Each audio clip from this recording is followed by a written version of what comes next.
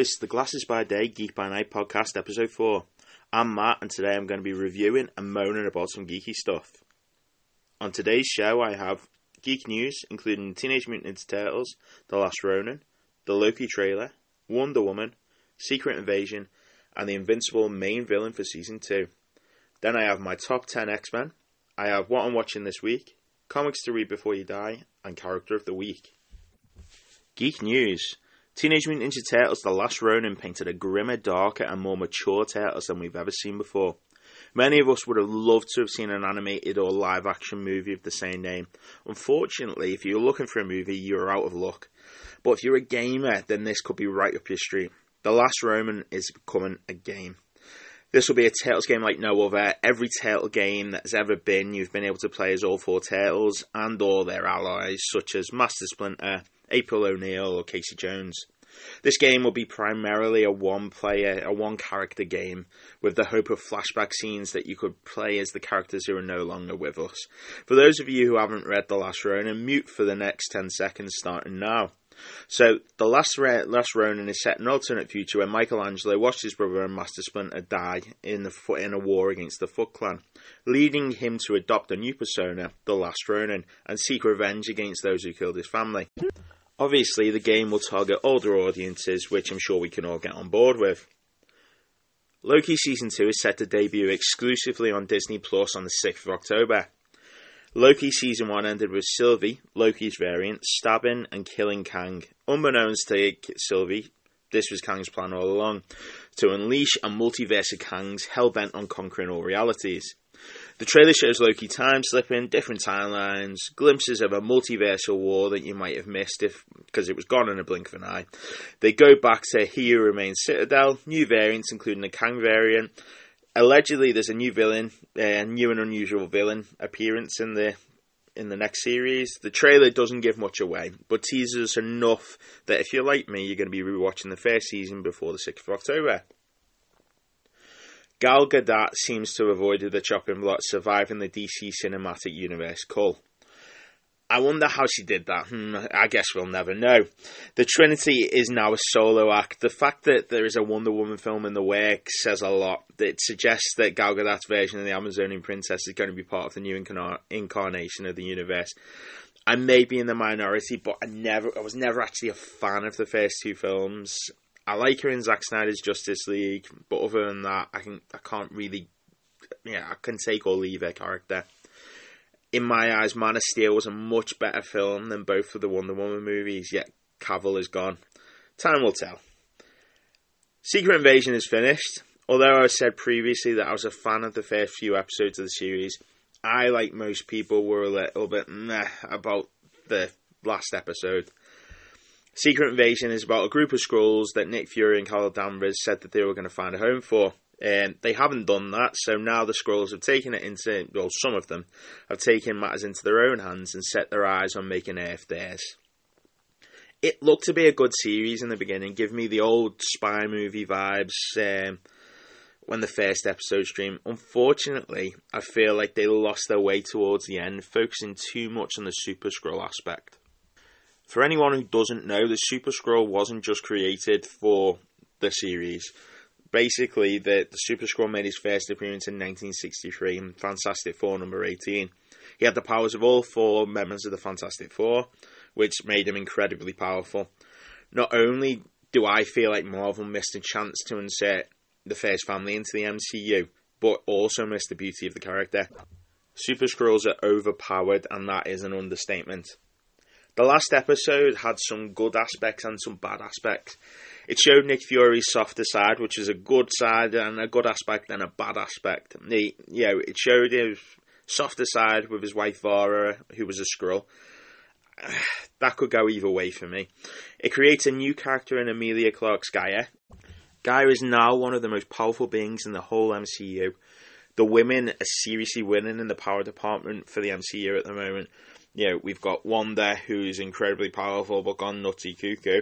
You've got Carol Danvers, incredibly powerful, off-world. You've got Gaia, who has the power of basically, Skrulls could already blend in using their shape-shifting ability, but now Gaia has the ability of she's got Iron Man 3's Extremist, which means she can heal from any attack. She's got the Hulk, super strong, Captain Marvel, Ghost from the Ant-Man and the Wasp. She's got Cap in there. She's got Corvus Glaive, Thanos, Outrider, Proxima Midnight, Abomination, Mantis, Cull of Sidon, Black Panther, Drax Korg, Ebony Maw, Frostbeast, the Chitauri from Avengers Assemble. She's got Valkyrie, Thor, Gamora, Thora Colossus, can't even get that one out. The Winter Soldier. This literally puts her a cut above every other hero and villain in the whole universe. It makes the other heavy hitters look like garbage. Even the Hulk can't stand up to her. Thor's gone, he can't do anything against her because she's got his powers plus other people's. It's what Marvel is gonna do with this character is anyone's guess. Hopefully, unlike the celestial head and arm that emerged from the Indian Ocean in Eternals, Gaia will actually be spoken about again. You can't create a power like this and then just go, oh, we'll just ignore it now. She's just she's disappeared. It doesn't make any sense. So hopefully she'll show up during an Avengers level threat and actually kick some ass. The series also gives us a new thing to stress and obsess about. How long was the Skrull Rhodey about? If you're like me, you're thinking, how long was Rhodey a Skrull? It's been suggested that Rhodey had been replaced after Civil War due to him being in a hospital gown when he was found.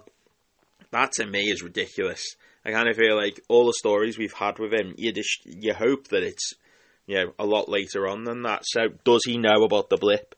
Does he know about Tony's death? It just gives me more questions than answers, which hopefully will get answered in Armor Wars. Next up, I have Invincible's main villain for Season 2. Angstrom Levi will be the main antagonist of the season, which should be pretty interesting.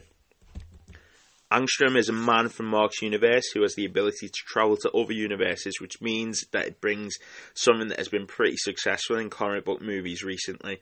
Multiversal travel brings in so many variations of the storyline that could be used. Do I hope they bring in some heavy hitters for the rest of the season? Absolutely. But Angstrom is one of Mark's worst villains and he's the one that almost makes Mark cross the line to begin with. Angstrom Levy starts out as a man trying to gain knowledge about his powers, gathering up alternate versions of himself and from other dimensions, hoping to mine their minds for knowledge of every universe, so that when he travels somewhere, he knows the ins and outs of that universe he drops into. Angstrom joins forces with the Mauler twins. So we met the Mauler twins in the first season of Invincible. So they're the blue guys. They're the ones that there's always two of them. When one dies, the other one clones the other one, and they can't remember who's the clone and who's not after that. So the idea is they're always arguing about who's the clone and who's not the clone. So he asked the Mauler twins to build him a machine to take that knowledge. Invincible eventually arrives at the scene and a fight breaks out between the Mauler twins and Invincible, and then Angstrom brings in alternate versions of the Mauler twins.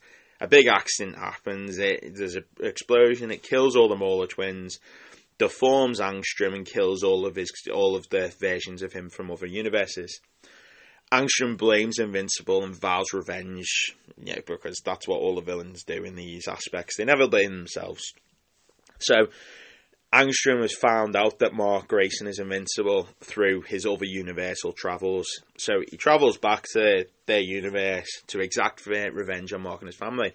Whether we get the full story in the season or whether it's just a part of it. So if we get the build up to then next season, it'll be Angstrom taking his revenge. We don't know at this point, but I'm excited to see where they go through it.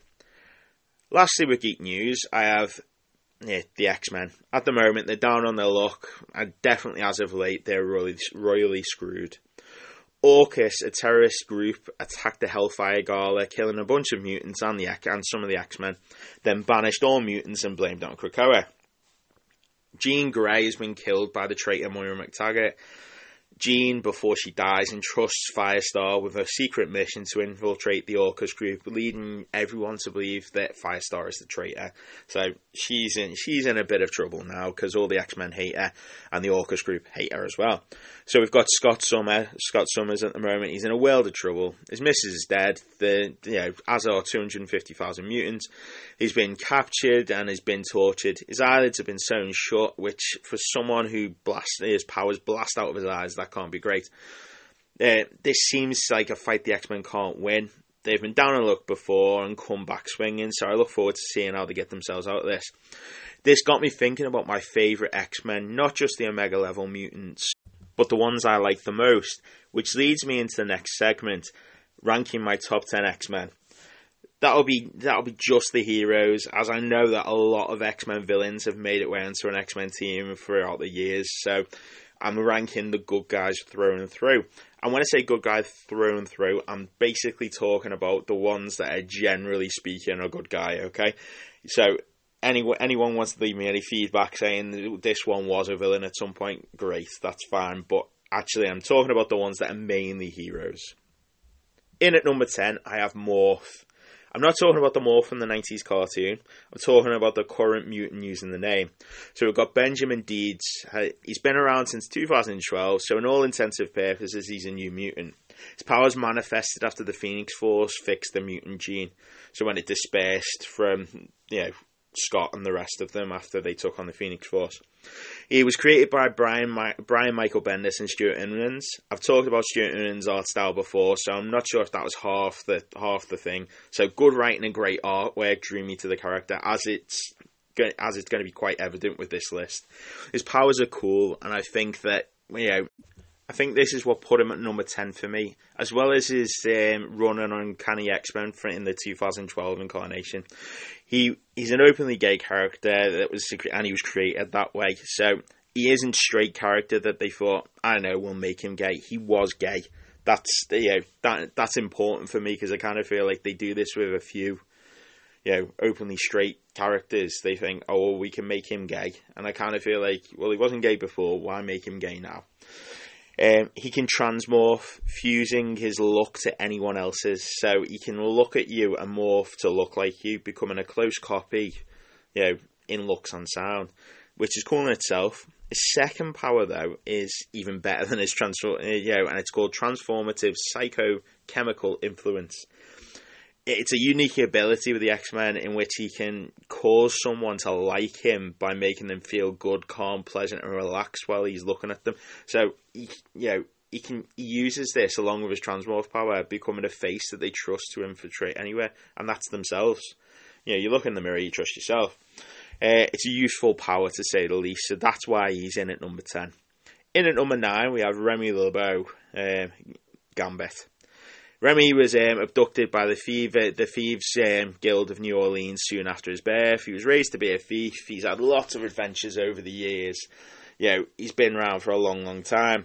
He's been a bad guy, I get that. So he's been a bad guy for hire. He's been an X-Man. He's been Rogue's man, Rogue's husband, and he's even been a Horseman of Apocalypse.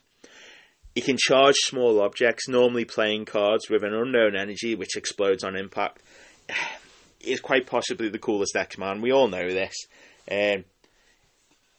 He was one of the best characters in the 90s cartoon, which is getting a revival, and is probably the main reason that he's made the list. In at number 8, I have Magic. Elena Rasputin is the younger sister of Colossus, and she possesses the power to teleport herself and others across time and space. That in itself is just a cool power. I kind of feel like you put that, you take her out of the equation, and her power would still make the list if we were talking about powers and not the X-Man. The reason she's made the list is she's a kick-ass sorceress. She lived in limbo after being kidnapped for a long time, and I know she was a prisoner there, I get that, but she come out swinging. She has a cool sword and always seems to be drawn amazingly. So, same as Morph from number 10, her artwork in the 2012 Uncanny X-Men is what drew me to the character in the first place. At number 7, we have Goldballs, aka Egg. Fabio Medina, he now goes by Egg, and his character first appeared in Uncanny X-Men in 2013. who's created by Brian Michael Bendis and Chris Bachalo. Yes, another mutant from the Bendis Uncanny X-Men run. Art and story are always key to me liking a character, so that's all I'm going to say.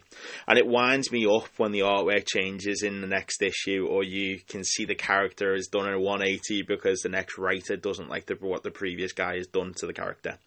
This run is one of my favourite X-Men runs, hence why such a new character has made the list closer to the top spot more than Magic and Gambit.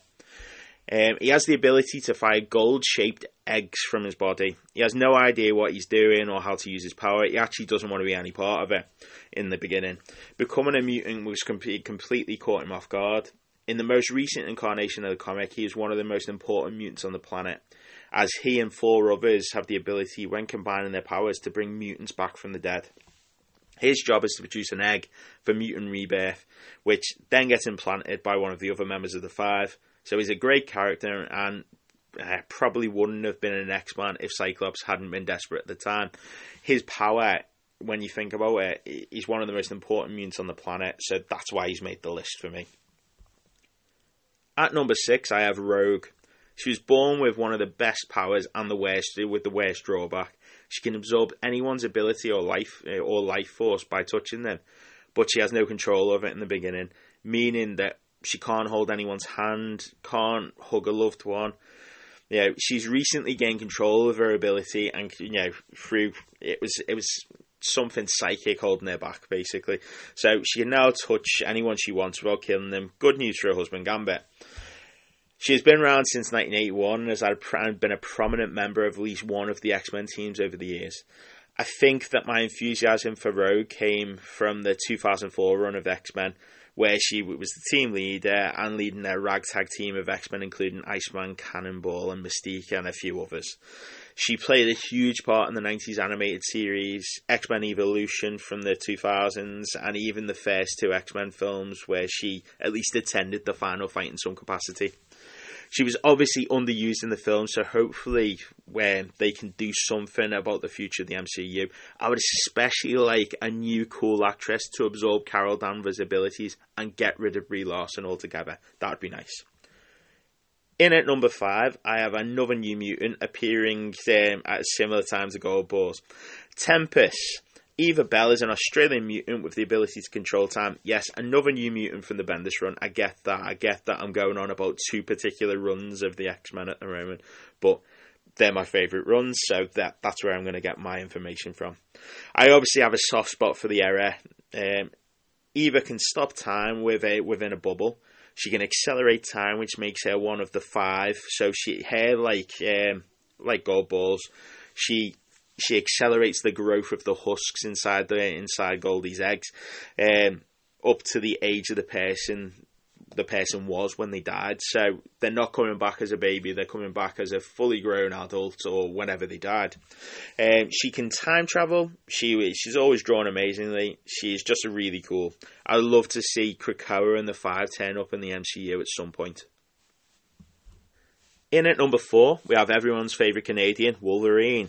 So Wolverine was born James Howlett in 1832. His mutant power awakened when he was 13, so he stabs the family groundskeeper and kills it, for killing his father. Only to find out that the groundskeeper is in fact his biological father. Shock, horror.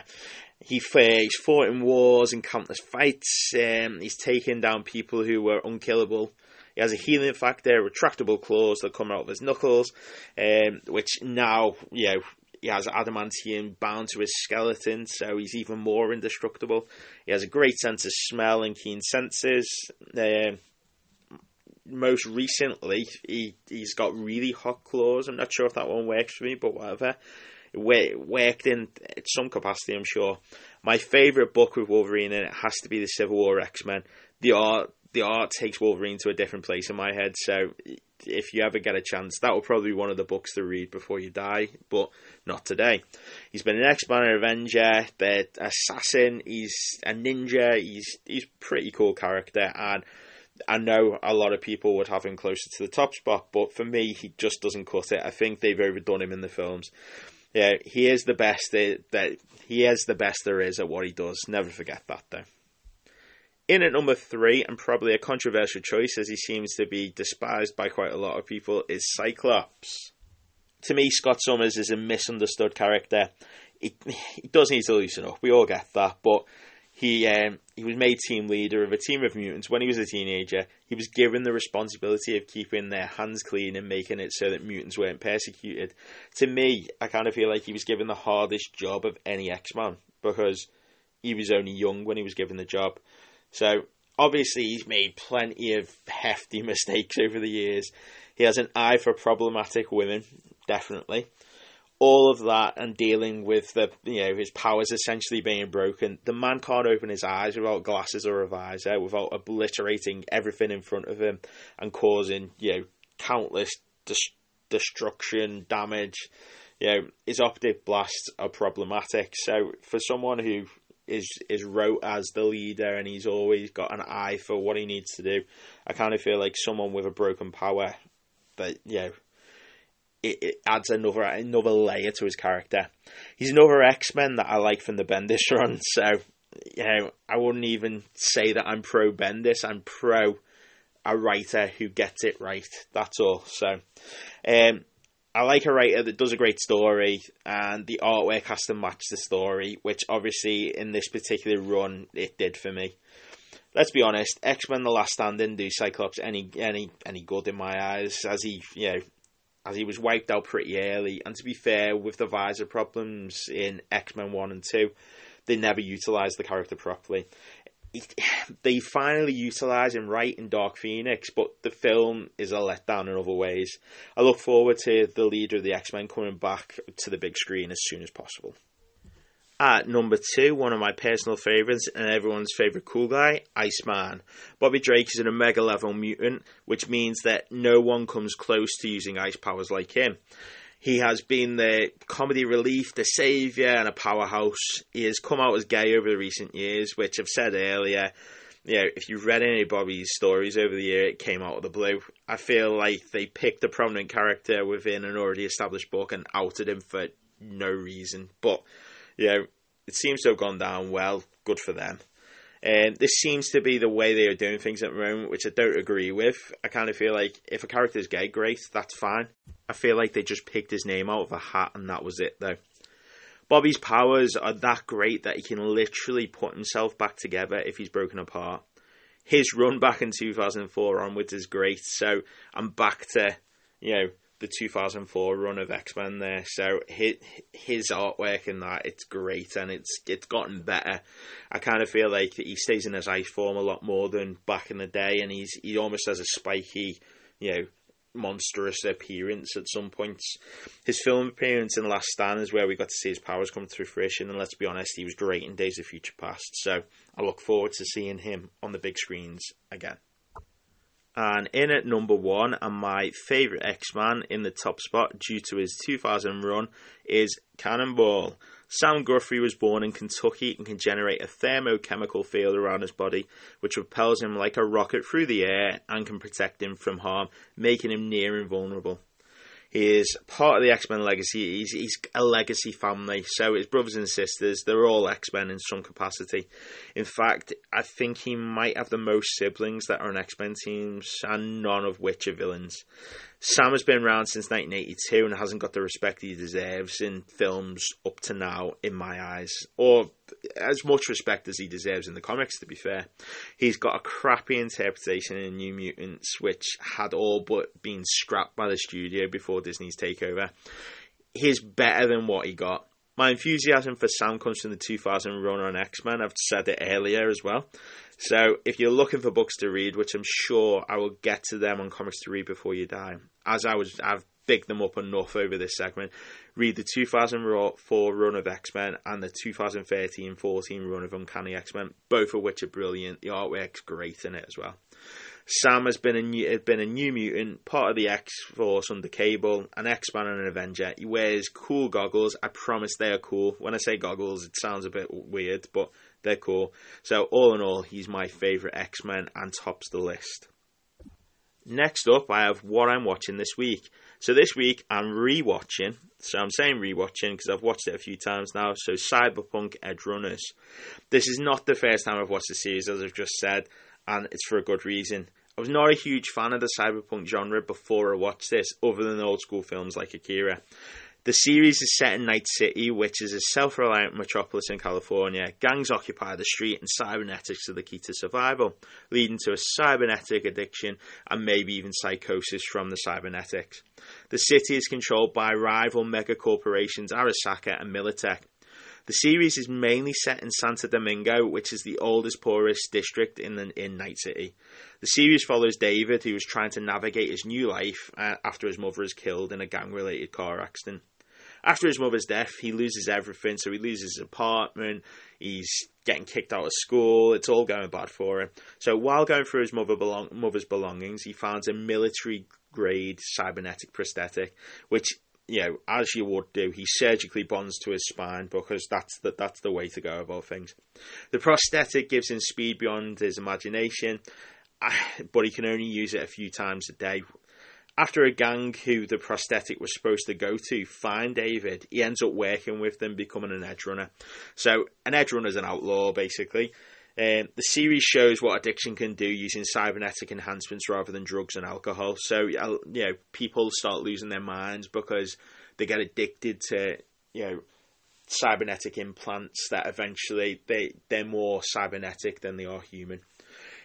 Has great animation and visuals. The animation where David uses his speed is spectacular, and the cityscape, you know, the backgrounds are great in it. The series doesn't shy away from the blood and gore, watching several characters getting their heads blown off, killed. Great characters who all but a few die during the season. If there was going to be a season 2, there will be a whole new class and new plot. It left a few things open here and there that you could jump back into. It's a great series and more than deserving of having a place in one of the best cyberpunk series of all time. So I highly recommend it. I have also this week rewatched The Batman. I may be in the minority, but I actually liked Robert Pattinson's portrayal of Batman. Not so much his portrayal of Bruce Wayne, but I think the Batman that he portrayed is awesome. He has the detective side and the brute vigilante side that we all like to see. With heavy ties to Batman Year 1 and 2, I've talked about them in a previous podcast, and you can see it in the journal style that Bruce adopts when he's chronicling his nights fighting crime. I love it. I love his relationship with Jim Gordon in this as well. I kind of feel like it takes it to a different level. Jim takes a lot of flack for being associated with a known vigilante. The story does take a while to get going for me, and I felt that when I was in the pictures. It's a long film for it to take so long to get going. It builds up a lot of the movie just to get to the Riddler's endgame, which, as someone who's gone to pictures to watch a film, you want it to get going maybe slightly quicker than it did, but it is still a great film. I still stand by it, and I'm still looking forward to the season. A second film. I love his batsuit in it. It's not as pristine as the usual ones, and could have almost been homemade, which I feel gives him a little bit more credibility as, oh my God, he must have loads of money. It's got to be Bruce Wayne because he's the only one who could have money to be Batman. I kind of feel like, realistically, it wouldn't take you long to figure out with all the gadgets and the cars and the planes that it has to be someone who's minted to be Batman. The film centres around Batman, who's in his second year of crime fighting, who uncovers corruption while chasing down the Riddler. The Riddler has taken it upon himself to target Gotham's corrupt elite. Colin Farrell plays the Penguin in it, and he uses prosthetics and makeup to change his appearance completely. If I'm honest, if you didn't know it was Colin Farrell, you wouldn't assume it was Colin Farrell whatsoever. The only issue I have with him playing the Penguin in The Batman is that he didn't have a bigger part, although I assume that they've done that on purpose and he'll appear in the second movie with hopefully a bigger part to play. And it's always nice to see people reprise their roles, because some superhero movies tend to get rid of the previous antagonists, and you might never talk about them again. There have been a few films where a villain has shown up, and maybe only one or two where they reuse a villain altogether. All in all, great film. Worth a watch. Does take a while to get going, so give it a go. Next up, I have comics to read before you die. With all the talk about The Flash last week, it got me thinking about the fact that some of the best comics I've read involve the main character dying. So over the next few weeks, I'll be going through my top comics to read before you die, involving the protagonist's death. I'm going to start with one that's still quite raw for me at the moment. So, Jason David Frank tragically passed away last year. He brought years of joy to children around the world. So if you don't know who Jason David Frank was, he was the original Green and White Ranger from Power Rangers. He's been the longest serving Power Rangers and a hero to most geeks during the 90s. Mighty Morphin Power Rangers, the Boom Studios comic, has some great issues and stories. So none more so than the comic that I'm about to talk about. So the comic we're going to talk about today is Mighty Morphin Power Rangers Shattered Grid. So Shattered Grid shows Lord Draken, an evil alternate version of Tommy Oliver, who stays evil after the original Power Rangers release him from Rita Repulsa's control. So if you're anything like me, you must, and you watch Power Rangers in the 90s. Even if you're not, you can rewatch them on Netflix at the moment. So back in the day, they had the best episodes of Mighty Morphin Power Rangers came from Green with Evil. So it brought in Tommy Oliver as a new candidate to be a Power Ranger, and Rita Repulsa has a power coin. She makes him a evil Green Ranger, and he starts terrorizing the Power Rangers. The Power Rangers eventually win, and they bring Tommy back to the side of good. He then joins the team as the 6th Ranger and fulfills the prophecy. In this alternate universe, he is basically the same thing happens. The Rangers free him from Rita's control, but instead of turning good, he stays evil. So he then goes away and he wages war against the Rangers of that world, and he kills Jason, the original Red Ranger, as he's becoming the White Ranger. So in that universe, Jason is picked to be the White Ranger to, counteract Tommy's war against them. So the Tommy of that world absorbs the White Ranger power and becomes Lord Draken, using a combination of the Green and White Ranger powers. The Rangers of the main universe fight him initially and win, and they unbeknownst to them, they strand him in their universe. So Grace Sterling, who's the 1960s Red Ranger, which is another story for another time, captures Draken and locks him away. Draken eventually escapes and kills Tommy Oliver of the main universe by stabbing him in the back with Saber. So one of the main characters of that of the book has just been killed off. You didn't see it coming. You assume that things are going to go the same way that the series has gone, but actually the comic can do exactly what it likes. It brings in a darker tone. It's brilliant. Draken then goes about conquering the multiverse, killing and capturing as many Rangers as he can while stealing their powers. Draken becomes the biggest threat to the Power Rangers that they've ever fought, through the series, through the comic books. Literally the biggest threat that they've ever faced. It leads to extreme battles using nearly every Ranger ever created. The nostalgia you feel from these comics is insane. It feels like I'm transported back to a time when Power Rangers were life and all I wanted to do was say it's morphin' time and, it'd be a great break time in school. The geeky side of me is loving the series, which just gets better and better. None more so than this comic, which broke the trope that the Power Rangers were invincible and they couldn't die. Killing the best-known Ranger on the planet was one way of bringing the darkness of the comic to a new and exciting level. Shattered Grid was published in November 2019, and the events of the storyline is still being talked about today, and even has Draken being a key character in recent storylines. The timeline was reset, and Tommy Oliver from the main universe lives, which is a comic trope, that most, comic book characters who die, they get brought back. We've seen it with Miss Marvel recently. She's literally been brought back with, a couple of weeks since she died. I think that might be one of the quickest rebirths that we've ever seen. Unfortunately, Uncle Ben is still dead. Power Rangers is definitely one of the best books about at the moment, and Shattered Grid is definitely a book that you should read before you die. Lastly today, I have the character of the week. So, my character of the week today is a character who I believe got a bit shafted over the last few years in the MCU. Air Force Lieutenant Colonel James Rhodes.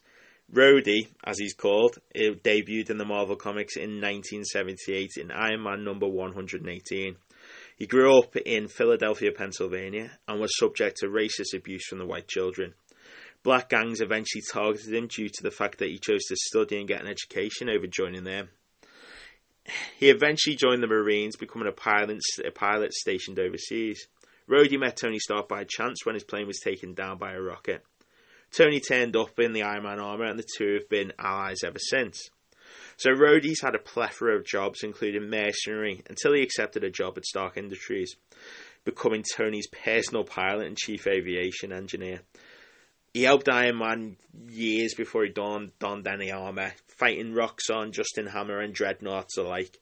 He even stepped up and became Iron Man when Tony was struggling with his alcoholism. He was Iron Man for quite a long time while Tony was getting himself right, proving his worth as a hero, and he joined the West Coast Avengers. He suffered from severe headaches due to the cybernetics in the armour not being calibrated for his brain chemistry. I kind of feel like this storyline was wrote in so that they could eventually replace him back with Tony. I kind of feel like, realistically, Tony's supposed to be a genius. You'd think he'd know that the cybernetics in the suit wouldn't link to another person. Surely that's a security thing. I don't know. His behaviour becomes more and more erratic with the headaches, and he begins to hallucinate that Tony disapproves of him and wanted the armour back. Tony eventually armours up and stops Rhodey from rampaging, therefore bringing him back into the Iron Man fold. Rhodey leaves after this, searching for a cure for headaches, which he finds. After a few close calls after that, it leads him to having PTSD, and he resigns as the substitute Iron Man. So that becomes one of his first times that he quits altogether. It's not going to be the last. After Tony was fatally wounded and placed in a cryosleep, Rhodey becomes the CEO of Stark Industries, becoming War Machine and taking Tony's place on the West Coast Avengers. So during this time as War Machine, he's attempted to free peace activists, stop armoured hunters, he's acquired alien armour and retired yet again. This seems to be what he likes to do. Rhodey was hired by the Office of National Emergency, also called One, to keep the mutants in line after M-Day. Not his, I don't think that's his most heroic thing that he's ever done. Most of the mutants on M-Day were decimated by the Scarlet Witch, so there's only about 300 left in the world. He's got robotic limbs, and part of his fate, since Civil War, he got his arm blown off and part of his face, so he's got robotic parts all over him now. He's played a part in repelling a Skrull Armada during Secret Invasion comic series. Not the TV series, which it would have been cool to see. He's been a hero, a mercenary, a pilot, and most importantly, a survivor. He even went on a suicide mission to stop the Phoenix Force, which failed, leading to more Rhodey stories, thankfully. He has never moved too far away from Tony, still working for him to this day as a liaison to the armed forces. He's decorated with a Purple Heart, Medal of Freedom. His MCU counterpart has probably had it rougher than him over the last few years, seeing how he's been unconscious for years. He also lost the use of his legs during the Captain America Civil War. Ideally, now the MCU's Tony has passed, Rhodey might get some more stories centered around him. God knows he's probably a little bit perturbed with the Skrulls at this point in time. Either way, I feel Rhodey deserved a little love, seeing how he's been done dirty in the Secret Invasion series. I'm Matt, and this has been the Glasses by Day, Geek by Night podcast. See you next time.